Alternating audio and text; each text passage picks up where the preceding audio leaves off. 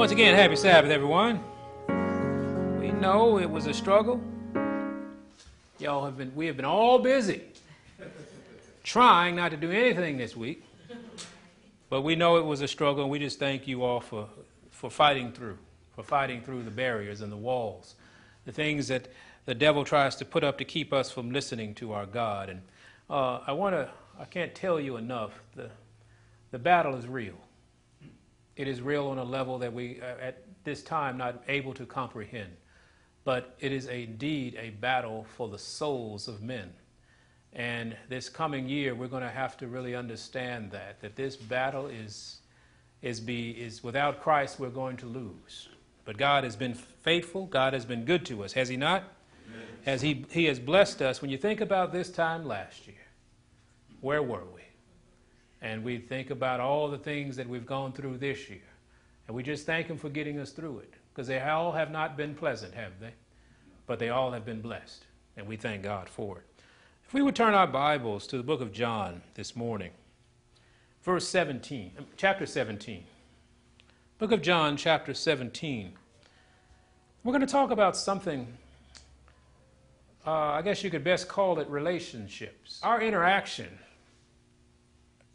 with each other, as well as our God, it can be classified as a relationship. And we need to understand how to properly have a relationship and what the relationships really mean and what is the motivating factor for our relationships. Because as we go into this new year, we're going to have to start to form different relationships. And we're going to have to find how to enhance the relationships that we currently have. But in John 17:5, there was a relationship that happened before the world was ever created.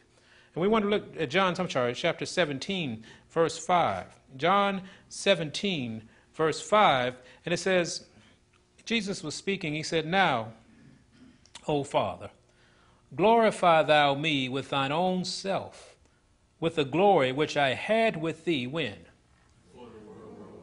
So we wanted to look at this relationship. There was a relationship that was found before we were existing. The relationship between the Father and the Son. And He said, glorify. He said, I want to be where I was. I want to have you in me where I was before any of this took place.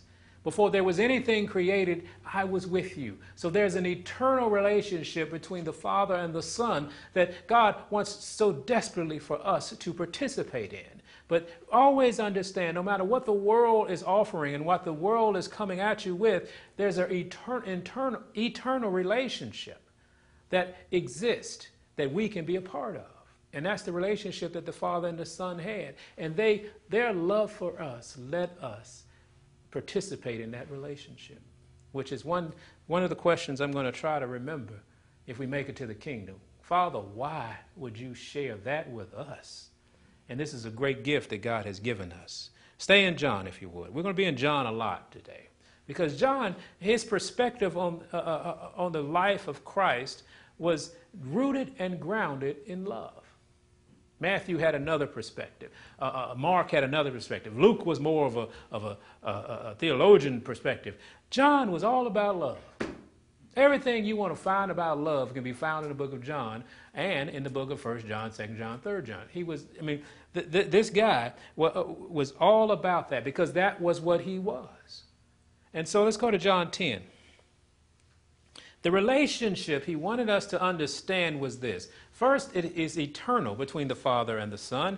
But if you go to John 10 and read verse 30, you'll find out the type of relationship.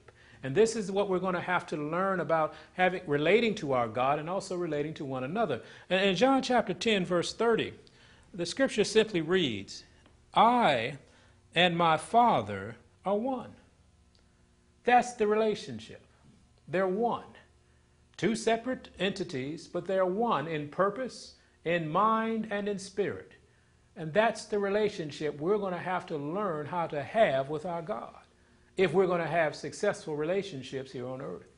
I and my Father are one. And think about that just for a moment. That the Son of God understood that it's not about me. It's never been about me. Me and my Father are one. It's about my Father, what my Father wants. And that's what gave him the most joy on earth, doing the will of his Father. So we have an eternal relationship, and we have a certain, and it's built upon the oneness of heaven. And just go to John 1. John chapter 1. Now we have a relationship between the Father and the Son, but now they introduce something. They introduced another body into their love, into their relationship. And we read this in John chapter 1, beginning at verse 1. John 1, beginning at verse 1, it says, "In the beginning was the Word." Now we found out that there was a relationship before the beginning. Amen?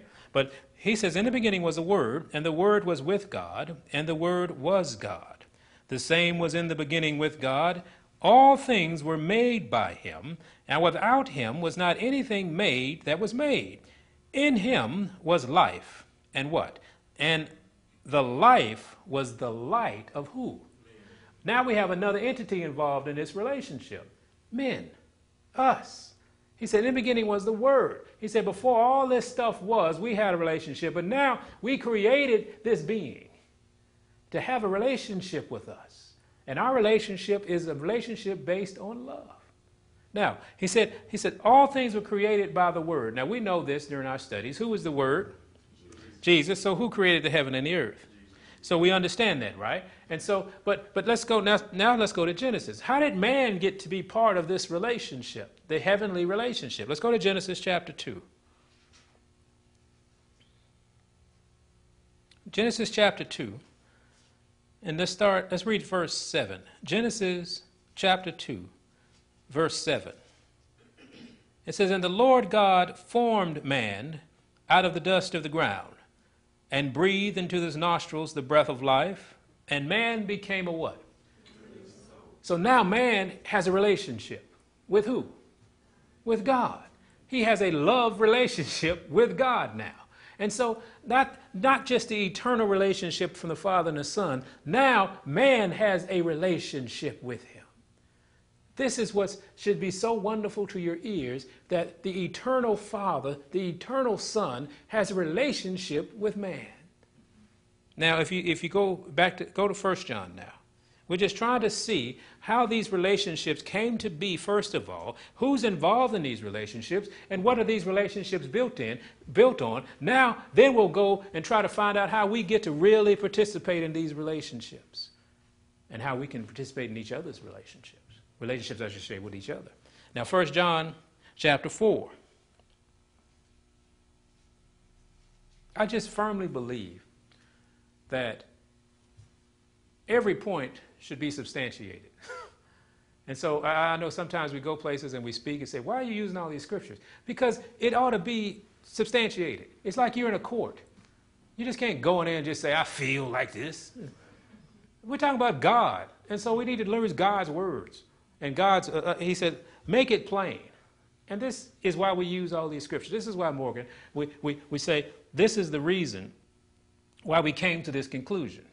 Because there's enough people out here coming to conclusions with no reason.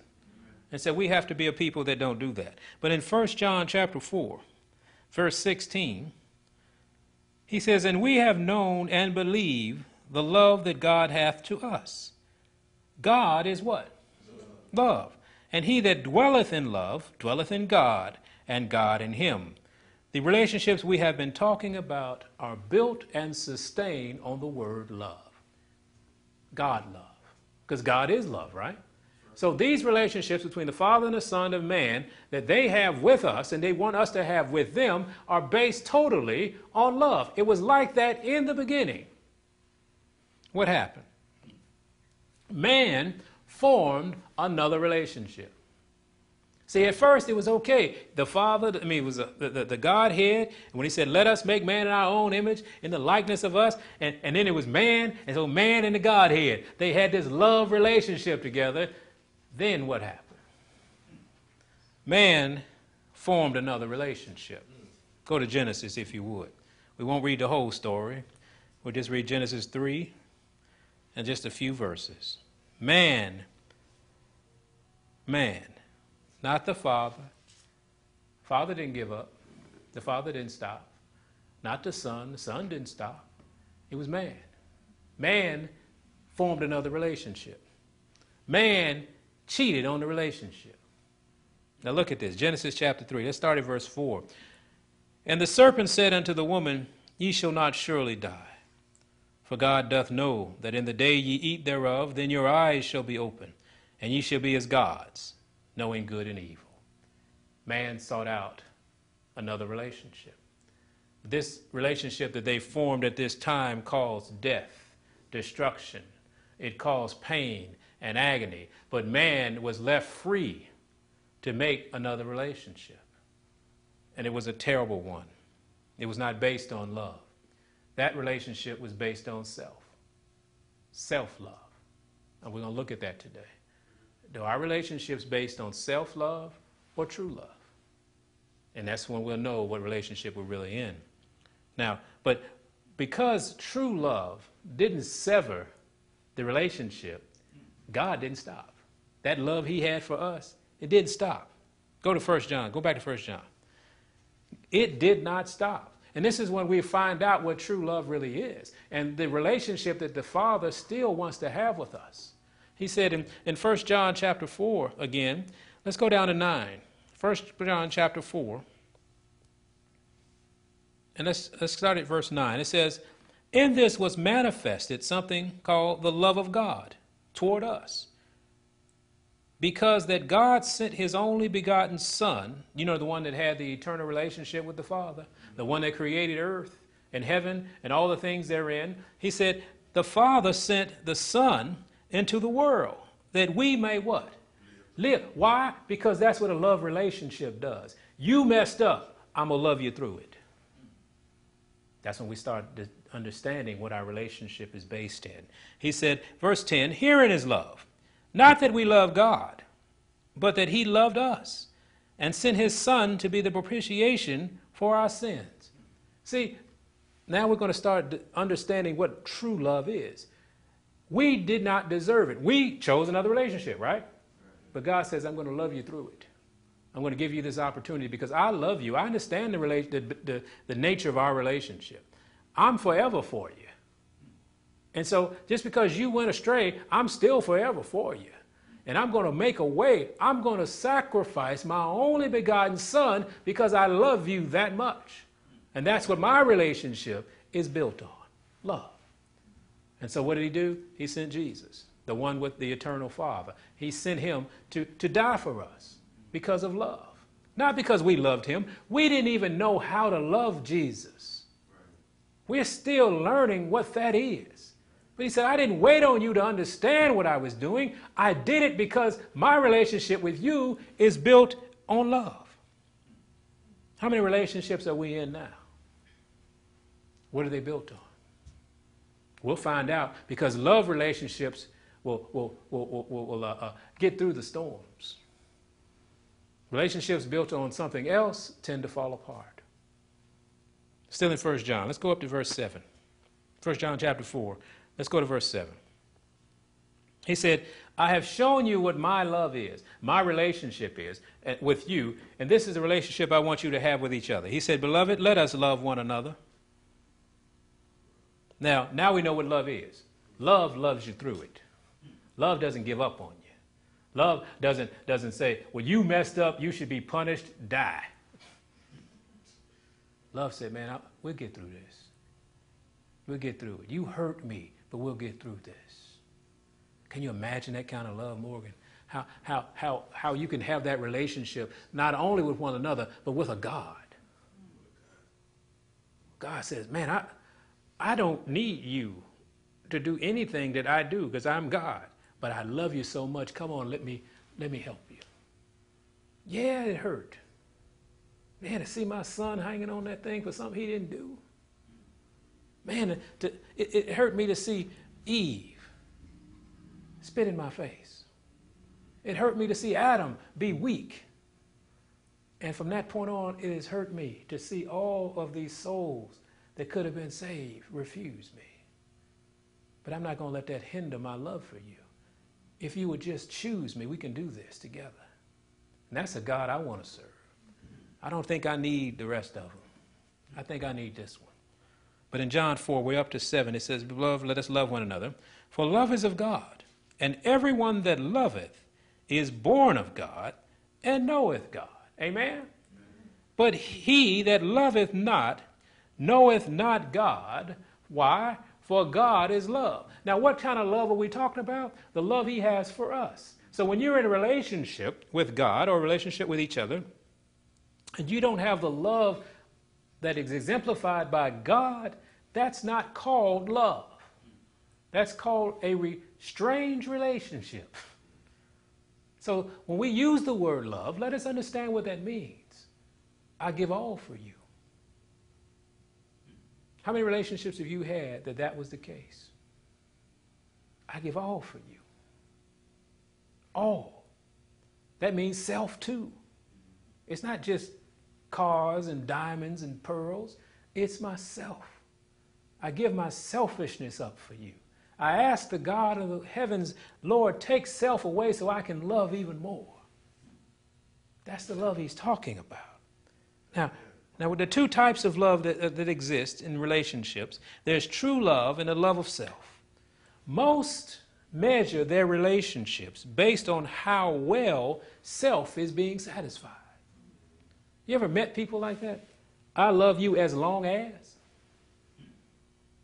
Some of you guys dated people, you know, at some point in life. Some of you girls have dated people. And you've dated people, but when whatever it was that you were dating for stopped, then they stopped loving you. I don't love you no more. You never did. You have no concept of what that means. A young guy asked me in high school, man, you in love? I said, man, I have no idea what that is, and you need to stop talking to me. And he back in high school. I was a little off. I said, I don't know what that is, man. I'm not old enough to know. I was 17. I have no idea what that means. Man, everybody in love. No, bro, I ain't gonna put that stamp on nothing I'm doing. God was teaching me even then. Love is something totally different than what we say it is. Our love is classified as self. What we want out of a relationship is the satisfaction of self. And that's horrible. That's not love. Now, I'm not saying you need to be in a relationship, an abusive relationship. Nobody's saying that at all. But don't classify your relationship as love if you don't love like Jesus. That's not love. That's self. Now think about it.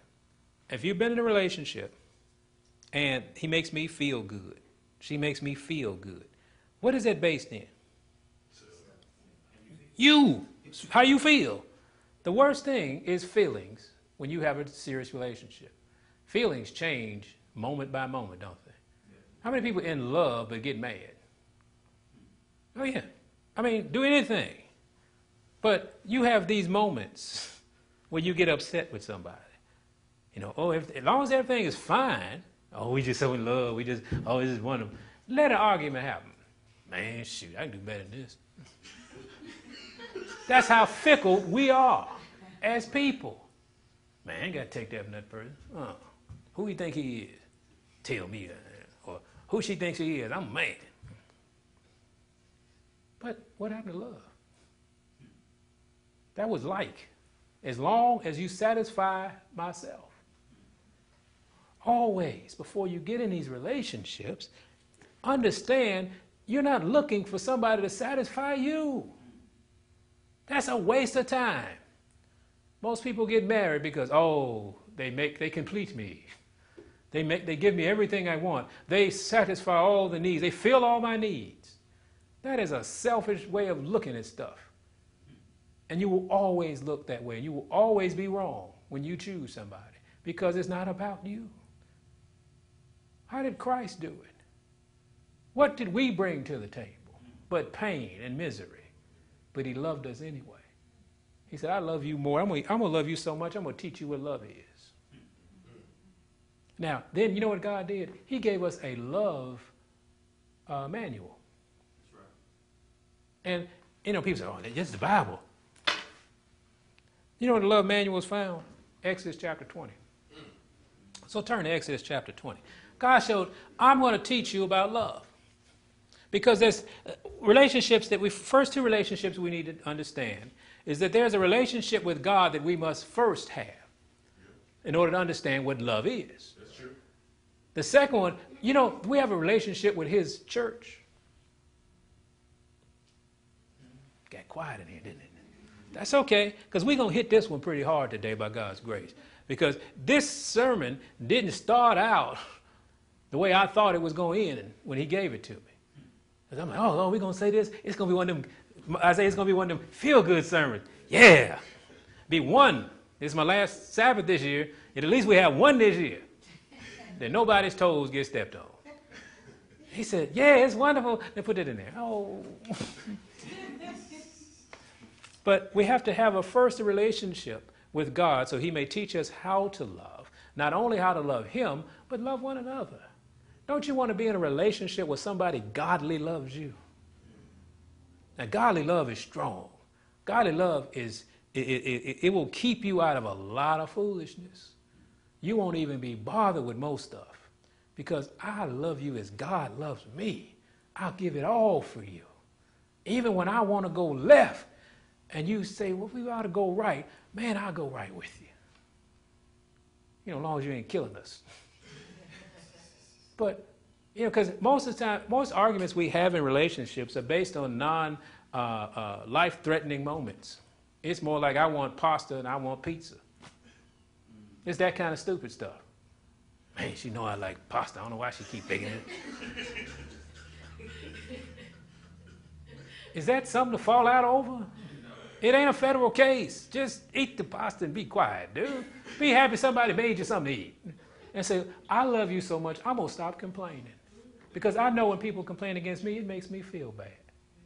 You really think your spouse hates you and wants you to just be miserable? Most times, that's not the case. Now, you got some knuckleheads out there, but we're not talking about those people. We're talking about y'all. Y'all don't hate each other. Y'all just have difference of opinions on some things. Don't let those difference of opinions let y'all fall out, because God didn't fall out with the difference of opinion that Eve had. In Genesis. That was a big difference of opinion. He said, you shall not surely die. She said, He didn't fall out with him. He said, man, we got a problem. I'm going to love you through it. But our relationship with God is found in Exodus chapter 20. This love relationship. Let's go to Exodus 20. We'll start at verse 3. First thing God says, this is the love I want you to have for me, and I'm going to teach you how to love me. He said, Exodus chapter 20, and verse 3 says, thou shalt have what? No other gods before me. That's reasonable. Since he loved you from the beginning, before the earth was, he loved you. And his love is what's sustaining you now. He said, look, I'm the God that gives you breath, hope, life, food, energy, thought. Just don't have no other peanut God. Is that a hard request? Don't have a lesser God than me. I am the God. Here, have a relationship with me. Isn't that wonderful? That's not an unreasonable request. Thou shalt have no other gods before me. That's a love relationship. You say, okay, Lord, all right, no other God. Okay, and then you go down to verse 4. Thou shalt not make unto thee any graven image, or any likeness of anything that is in the heaven above, or that is in the earth beneath, or that is in the water under the earth. Thou shalt not bow down thyself to them, nor serve them. For I, the Lord thy God, am a jealous God, visiting the iniquity of the fathers upon the children unto the third and the fourth generation of them that hate me, and showing mercy unto thousands of them that love me and keep my commandments. He was just saying, look, this is what I meant when I said don't have any other gods before me. Let me explain myself to them. See, the rest of these gods out here, y'all make statues and bow down to them. But also, I want you to understand, you can make your own self your own God. And I don't want you to bow down yourself to them either. That God called self, don't bow down to that, because it's going to cause destruction in your life. He said, I'm the only God. Follow me and watch me love you through this. And so I said, oh, great, Lord. Wonderful. Wonderful. He has shown us the way, has he not? Now, verse 7. Thou shalt not take the name of the Lord thy God in vain. He said, please. Now, you claim me. I'm your only God. Act like it. Act like it. Stop ruining my name on this earth. Man, you know how many people just really dogging the name of the Lord? I'm a Christian. Really? There's nothing in your life that tells me that. There's no fruit in your life that's saying I'm a Christian. Why? Because you hadn't fallen in love with him. When you fall in love with God, when you really fall in love with him, your whole being wants to please him. Your whole being wants to please him. And when you do, your fruits please him, don't you? When God says, do this for me. Don't have any other gods. And do what I ask you to do. You say, Lord, thank you. I just need to know what to do. That instead of, I got to do that? What do you mean I got to stop doing that? God says, look, I'm trying to help you. I'm trying to love you through this. Stop confusing the issue. I'm not trying to keep you from anything that's going to bring you joy. I'm keeping you from the false hope that you have in the dark side. Amen. Thank you. He said, look, let me help you with that. And he said, don't take my name in vain. See, because when I get out here and try to help you and use you, you got to be claiming who I am, but being who I ask you to be. He said, don't take my name in vain. Don't give me a bad reputation. Jesus has a bad reputation, doesn't he? Why? Because of us. I talk to atheists and people who have just been beat up by the church. And I said, man, if that was that God, man, I'll be with you. Because I wouldn't do that either. How can you have a God that wants to punish you every day of your life when you fail? That's what a lot of people who say, I'm not with church, I'm not with God anymore. I said, man, if that was my God, I'd be right there with you, bro. But that's not Jesus. That's what they've been telling you. They've been vainly taking his name. This is who he really is. And so let's keep going. He said, for the Lord will not hold him guiltless that taketh his name in vain. And then he says this, remember what? The Sabbath day. Remember, he's teaching us how to love him. He said, this is my relationship with you. He said, remember the Sabbath day. For what purpose?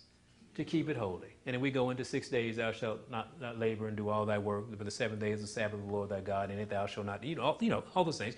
He told you what that was about. This is a love relationship. The Sabbath is more than a point on the calendar. It is a love relationship. So he gave us these commandments to teach us how to love him and how to show love to him. Man, I won't have any other gods.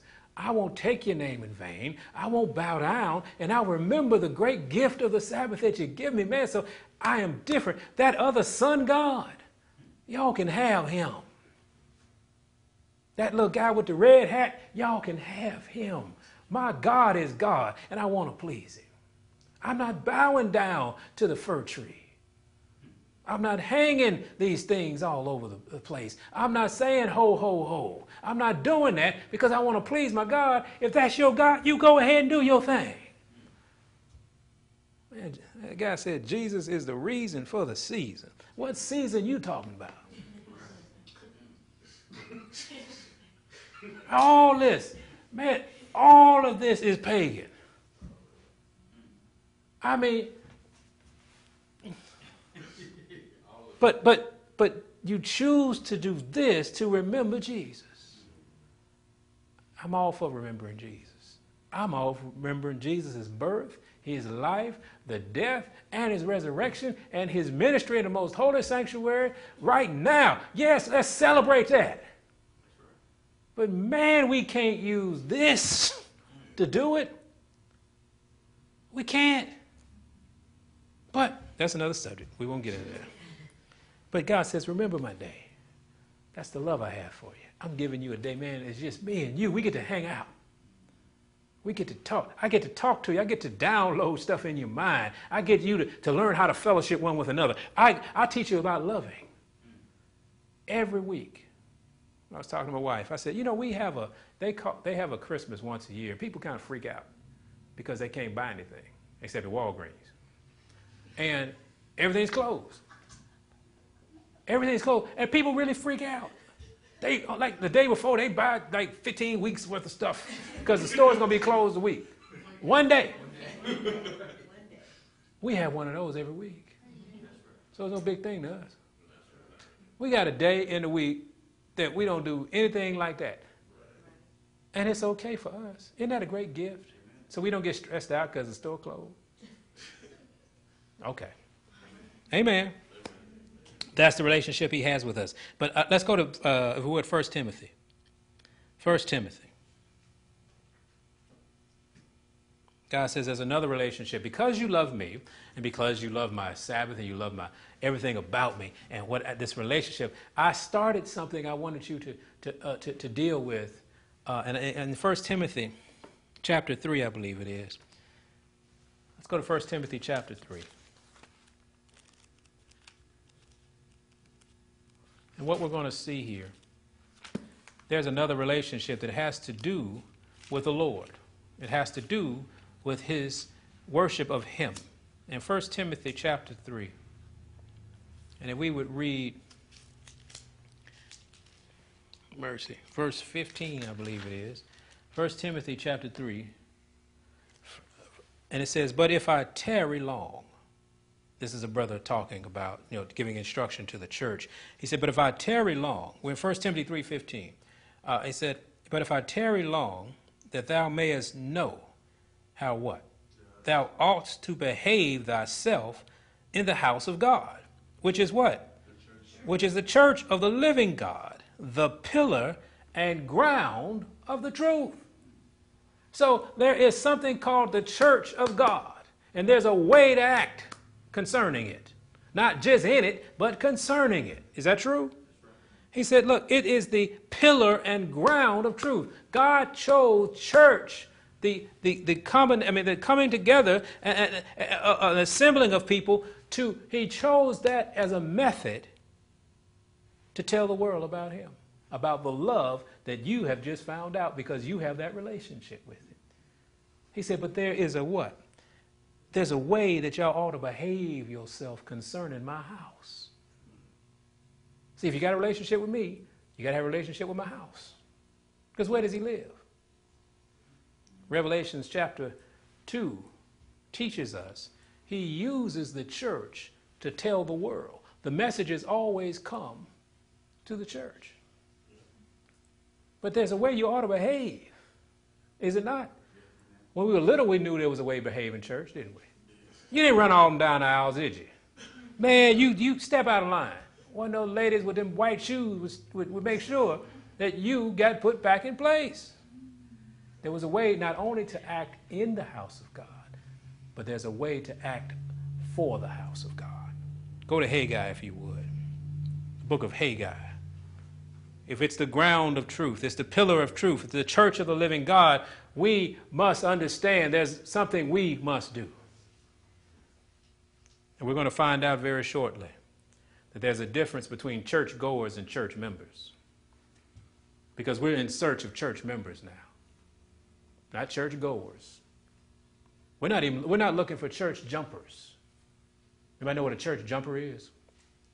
It's an individual who goes from place to place until they find a church that tells them they don't have to change.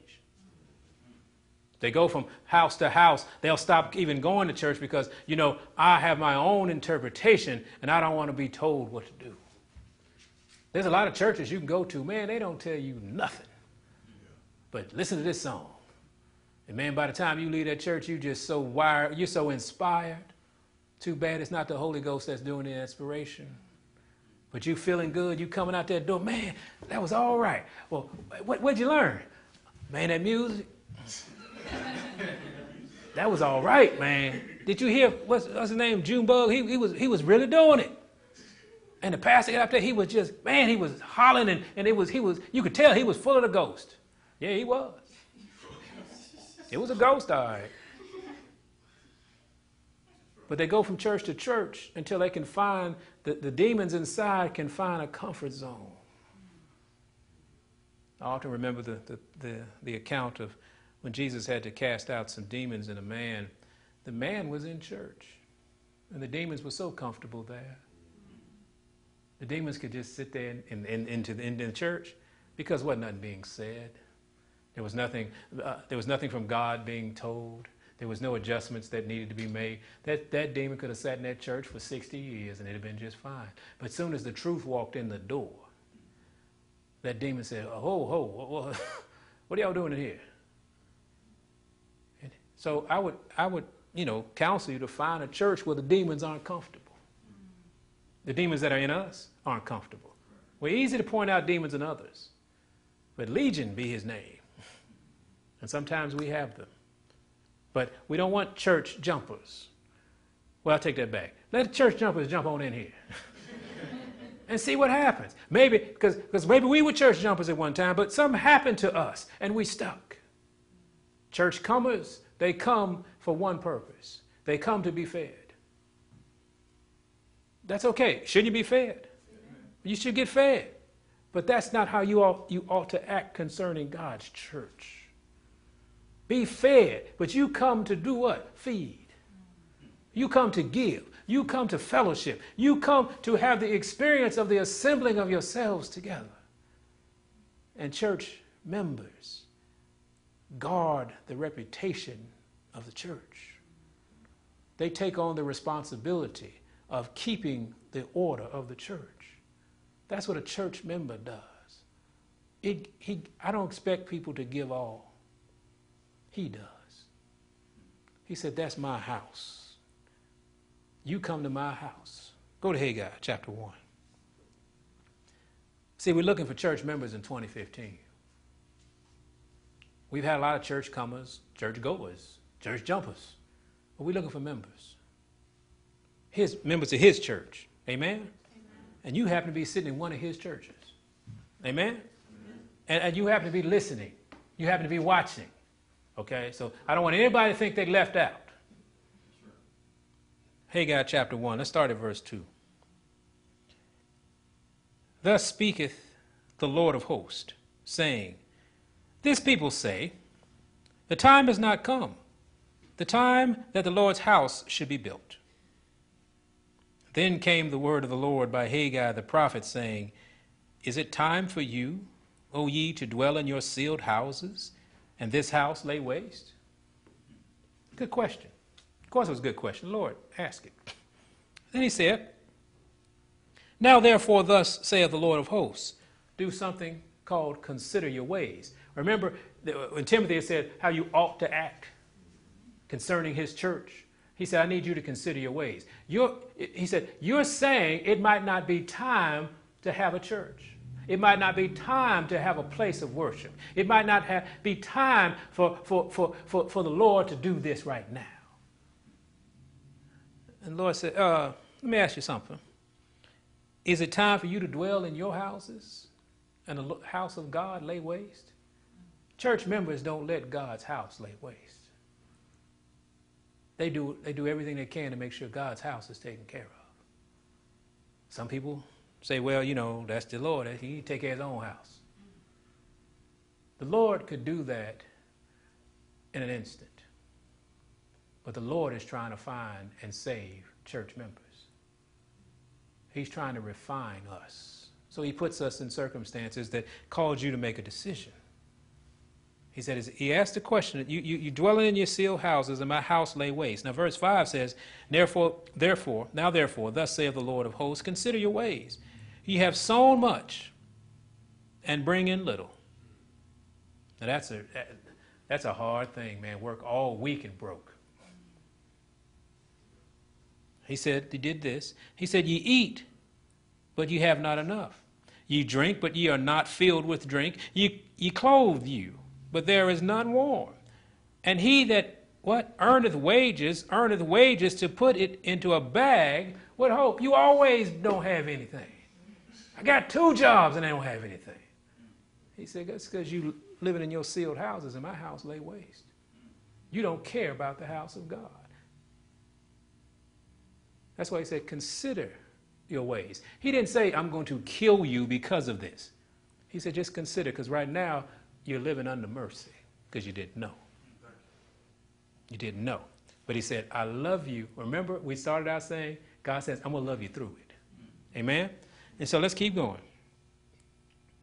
Thus saith the Lord, verse 7 of hosts, consider your ways. Go up to the mountain and bring wood and build the house, and I will take pleasure in it, and I will be glorified, saith the Lord. Ye look for much, And lo, it came to little. Anybody have any big plans? And it just fell flat. We're just trying to give you the reason why your life sucks. Let's go. He said, ye looked for much, and lo, it came to little. And when you brought it home, I did blow on it. Man, I have lived that life. Man, what happened to the money? And you don't know. You can't figure out why it's gone.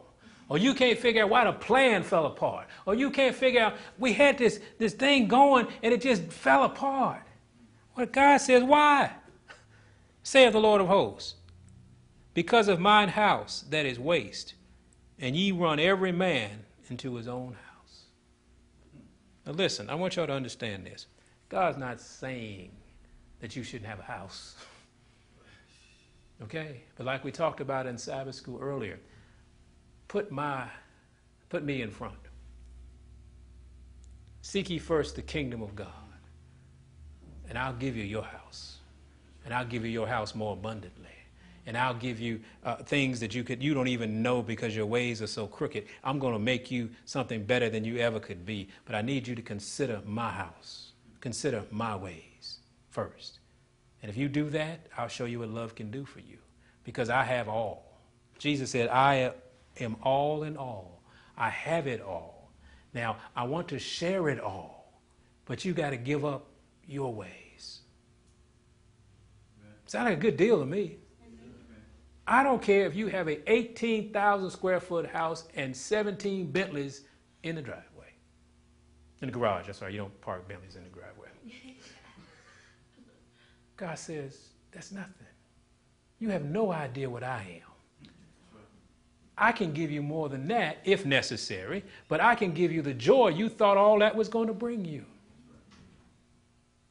But look at my house. My house has holes in the ceiling.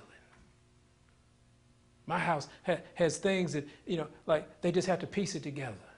My house lay waste while yours doesn't. And I'm the one that gave you the house. You see, church members, there's a responsibility to God for his house. And when his house lays waste, now his house lays waste because his house, why is his house in debt? Why is his house, why does he have to worry? He said, well, why the light bill ain't paid? Now, think about it and pray about it. God gave you all that you have. What's amazing about it, I can tell you this. When something major happens in your life, you'll find out what's real and what's not. Let your child get sick. You'll leave that job. Don't the people at school call you when your child gets sick? And what do? Depending on how sick it is, or if you know your child playing, just let them stay there. But, Manny fell off the monkey bars, and broke his arm. Do you think a meeting is going to keep you? I'm out. It's $1 million deal, Juan. It'll be there tomorrow, but I got to go. Or if you get sick, who do you call when the doctors say they can't find anything? Who do you call? The physician? No, you say, Father, have mercy. He said, well, if I'm that, don't I at least have a place to, that people can come and hear? That's right. So we got to find out what's most important to us. Is it us or God? And believe and trust him enough to know he's going to take care of you better than you can take care of yourself. Amen. I know he's better than me. I've been with me all my life. How about you? Can he help you? Has he helped you? Well, just understand there's a relationship with God and there's a relationship with his house. And believe me, if you don't believe that, let him blow on you a little bit. Let that bag of money you put in the bank, watch what happens to it. Quiet as it kept, your money is losing value every second that you're alive. You put $1 million in the bank yesterday, it ain't $1 million anymore. So why not help the Lord? Because he's going to help you. He's been helping you. Amen?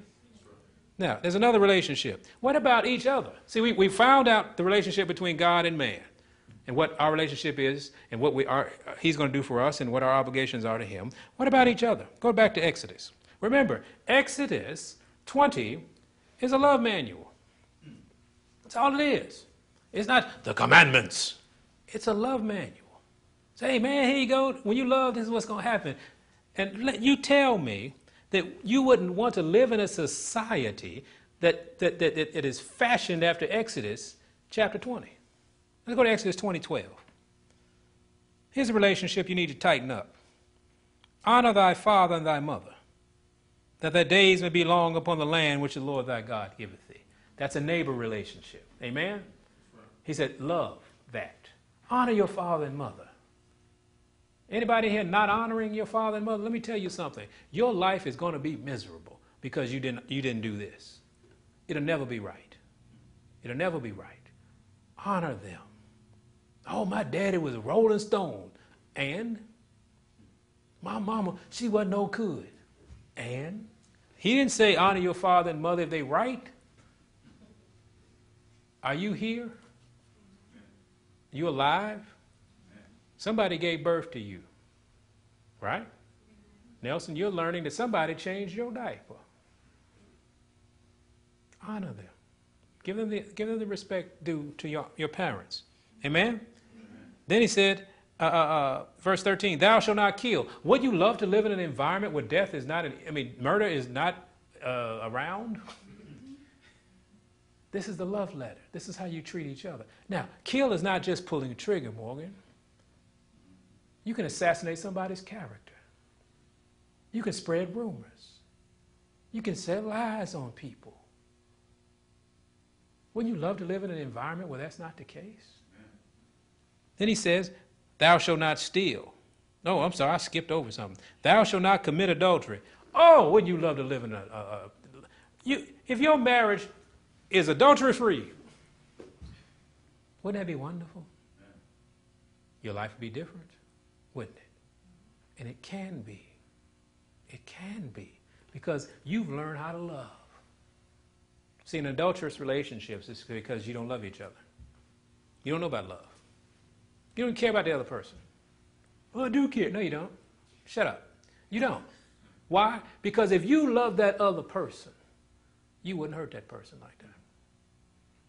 So God says, hey, my love manual says this is not going to happen.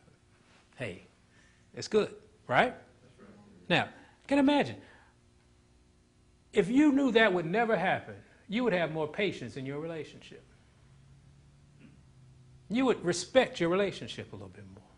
It's like divorce. If you know divorce was off the table, you'd work it out. Somehow, some way, you'd work it out. But let me tell you something. You can't pick and choose what you're going to put into your relationship from the Lord. It's got to be all or nothing. You can't say, well, God said this. Oh, well, yeah, he did. But God said all of this, too, that you're not doing. So don't try to put that in this soup of heathenism. I'm sorry. Let's keep going. Thou shalt not steal. That would be nice. What else? Thou shalt not bear false witness against thy neighbor. Thou shalt not covet thy neighbor's house. Wouldn't that be wonderful if you didn't have to spend your entire existence trying to be like somebody else? There would be no commercials on television. There will only be infomercials. I inform you this product exists. He said, thou shalt not covet thy neighbor's wife. So stop comparing each other's wives. That's the worst thing you can say, man. I wish you were like her. She should hit you in the face. That's a terrible thing to say to your wife. I wish you were more like her. Well, first of all, why are you looking at her? Right? Why you think she got it going on and I don't? Why don't, if your wife is not what you want, don't you think it's your responsibility to be what you should be? And watch God make her what she needs to be. Because anybody who makes a statement that says, I want her to be like that, is operating from a position of selfishness. So God, when you find yourself, guys, saying that, say, Lord, fix me. I'm selfish. I'm sorry. And watch what God does to your wife. Maybe your wife is being right and you wrong. You ever thought that? Maybe she's trying to do what's right and you don't like right. It works the same way, opposite too. Husbands and wives, the same thing. But God says, look, don't covet your neighbor's wife, man. That means don't covet your neighbor's husband too. Don't do that. Don't praise another man above your husband, unless that man is Jesus. Don't tear your house down. Oh, I wish we could just sit down and have classes on this stuff. Because to us, it's just godly common sense. We could teach young women, don't tear your house down. Young men, don't tear your house down. Because the house starts with you too. I don't know why we're talking about this, but you got to know this. These are simple things about marriage that your grandfather used to share with you, but nobody's grandfather is about anything anymore. Maybe one or two, but nobody's telling you this. And you're dying and you don't know why you're miserable. And some people stay married 25 years just miserable because they don't know this. They don't know the love of God, so they don't know how to love each other. So don't covet your neighbor's wife, nor his manservant. Man, I want that job. Why he get to have that job? What about? Nor his maidservant, nor his ox. Okay? So we won't be coveting oxes. What's our modern day ox? His equipment, his cars, his all his. Why are you coveting that? If Nelson came up here and he got a brand new ox, we said, man, give me a ride. Let me see how that good ox. God bless you with that good ox. Man, that's a good ox. Right? That's love. That we have one for another, right? It's not a covet relationship anymore. It's not a selfish perspective anymore. It's, man, I am happy for you. You got it. I know you've been wanting this. And you know, one day we'll graduate and help somebody get it. I know that's PhD stuff. We are going to help somebody get what they need. There's a lot of needs in this place. And we have the capability of helping somebody get it. Now get out of your pocket. I'm not just talking about money. Help people. Make them better people. Amen? Amen. Now, nor his ass, nor anything that is thy neighbor's. Now go to Galatians. We're going to finish up here. I thought we were going to run out. I thought we were going to be too short. I apologize. Galatians chapter 5. We're going to learn this. See, this is what church members learn. You come to church and you're going to get this instruction, and we're going to learn how to be members of God's body, because we're going to learn how to be brothers and sisters in Christ. We're going to learn that. And make sure you don't say brothers and sisters and leave off in Christ, because we don't even like each other without Jesus. What are the chances that we would even know each other? If Jesus didn't bring you here, I might have seen you and wouldn't know who you were. We would have had no discussion. Not because he's one thing and I'm not. I don't know you. But since we do know one another, don't you think we ought to love one another? The way God asks us to love one another. That's what's going to be fun about this. See, that's what we get excited about, coming together. And that's what you can't do apart. Galatians what? 5? Galatians 5, let's go to 14. For all the law is fulfilled in one word. I wonder what that word is going to be. Even in this, thou shalt what? Love thy neighbor as thyself. Wow. That's it. You know, the second half of the commandments? That's it. Love your neighbor. The love that God and Jesus has for us, have that same love for your neighbor. Amen? If these things are too hard, if the things that you've heard this morning are too difficult, because God is telling you something, you don't feel like doing this, I want you to go back to Exodus. Let's go to 20 again. If it's too hard, you might want to consider your position in love. God says something in Exodus 20, chapter 20, verse 18. And this is strange. We learned this a little while ago. This is strange. You would think, now the things that you heard this morning, are they of God? Yes, yes. Are they good for you? Should they uplift you? Should you be happy because God shared them with you? And you should be like, okay, Lord, what else? Oh, do you ever read the account of the Ten Commandments being given and how the people reacted? Let's go to 18th verse of Exodus chapter 20.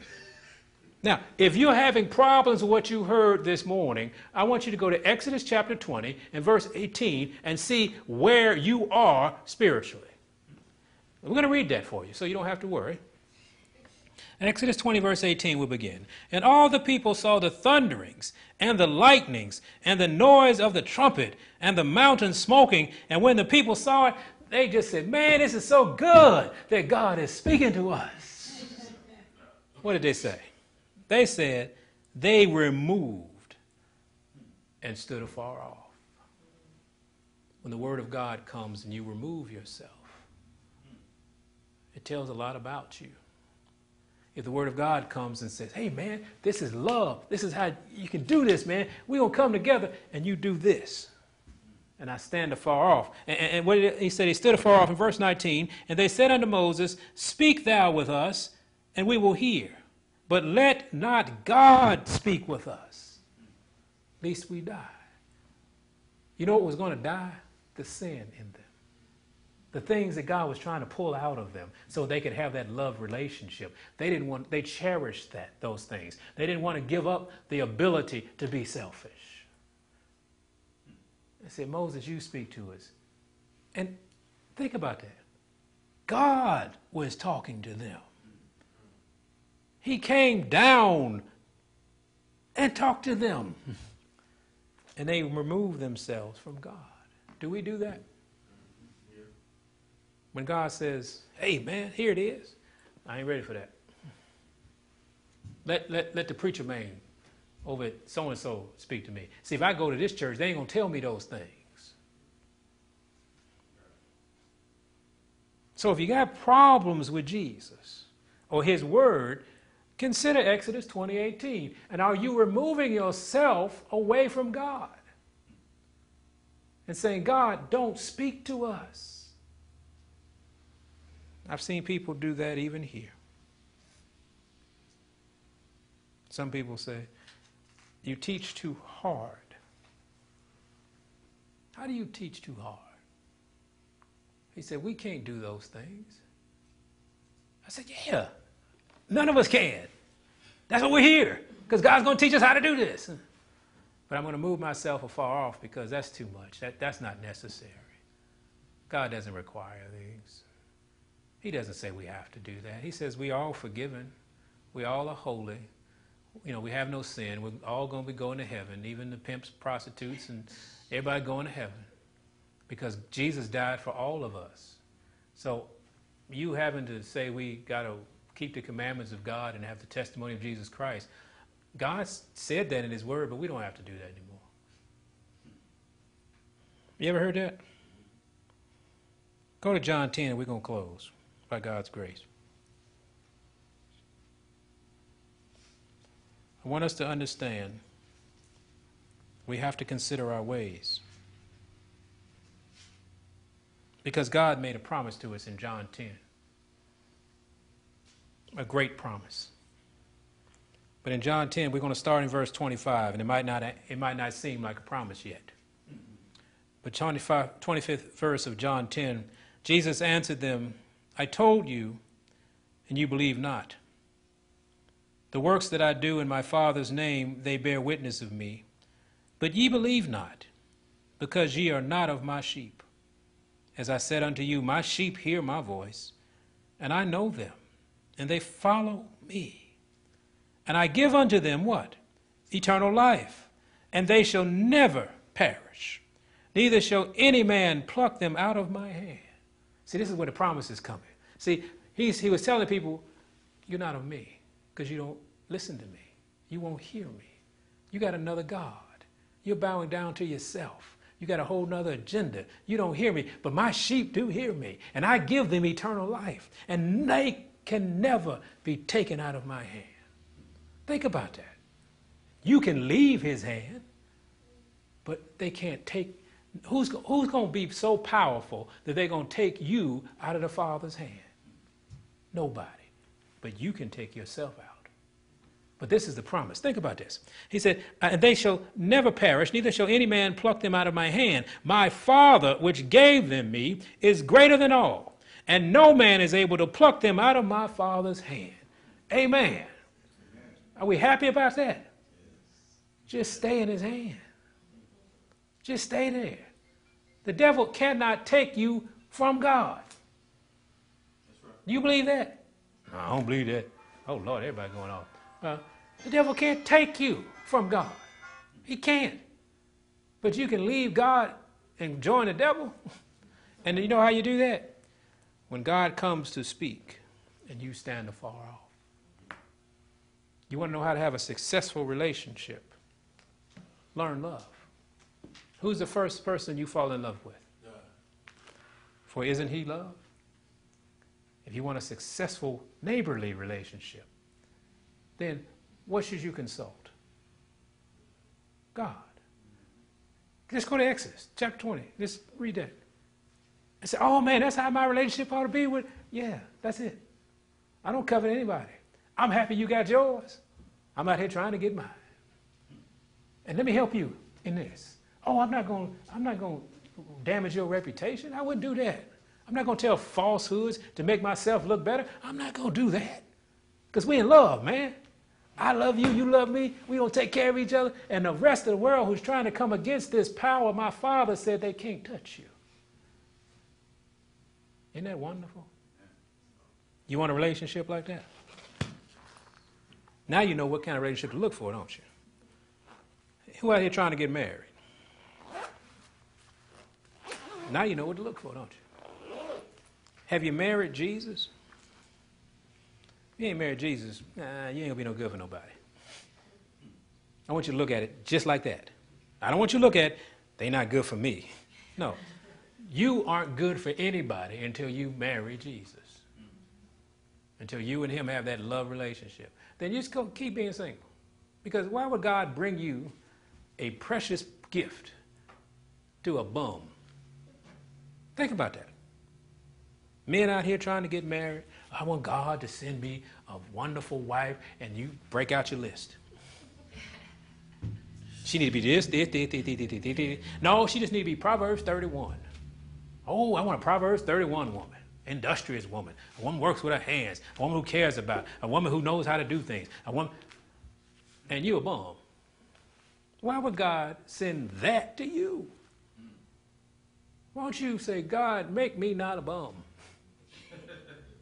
Help me be a child and a man of God. And guess what'll happen? Then all of a sudden a daughter of God will show up. And vice versa. Daughters, you're looking for a man, I want a man of God. Be a woman of God first. You're a woman of God. God has men out here. He really does. Devil has a lot of bums out here. And you don't want one of them. Amen? Amen. What did we learn today? Love. Love. Relationship love. Amen? We're going to practice it, and we're going to prosper. Amen. Let's have a word of prayer.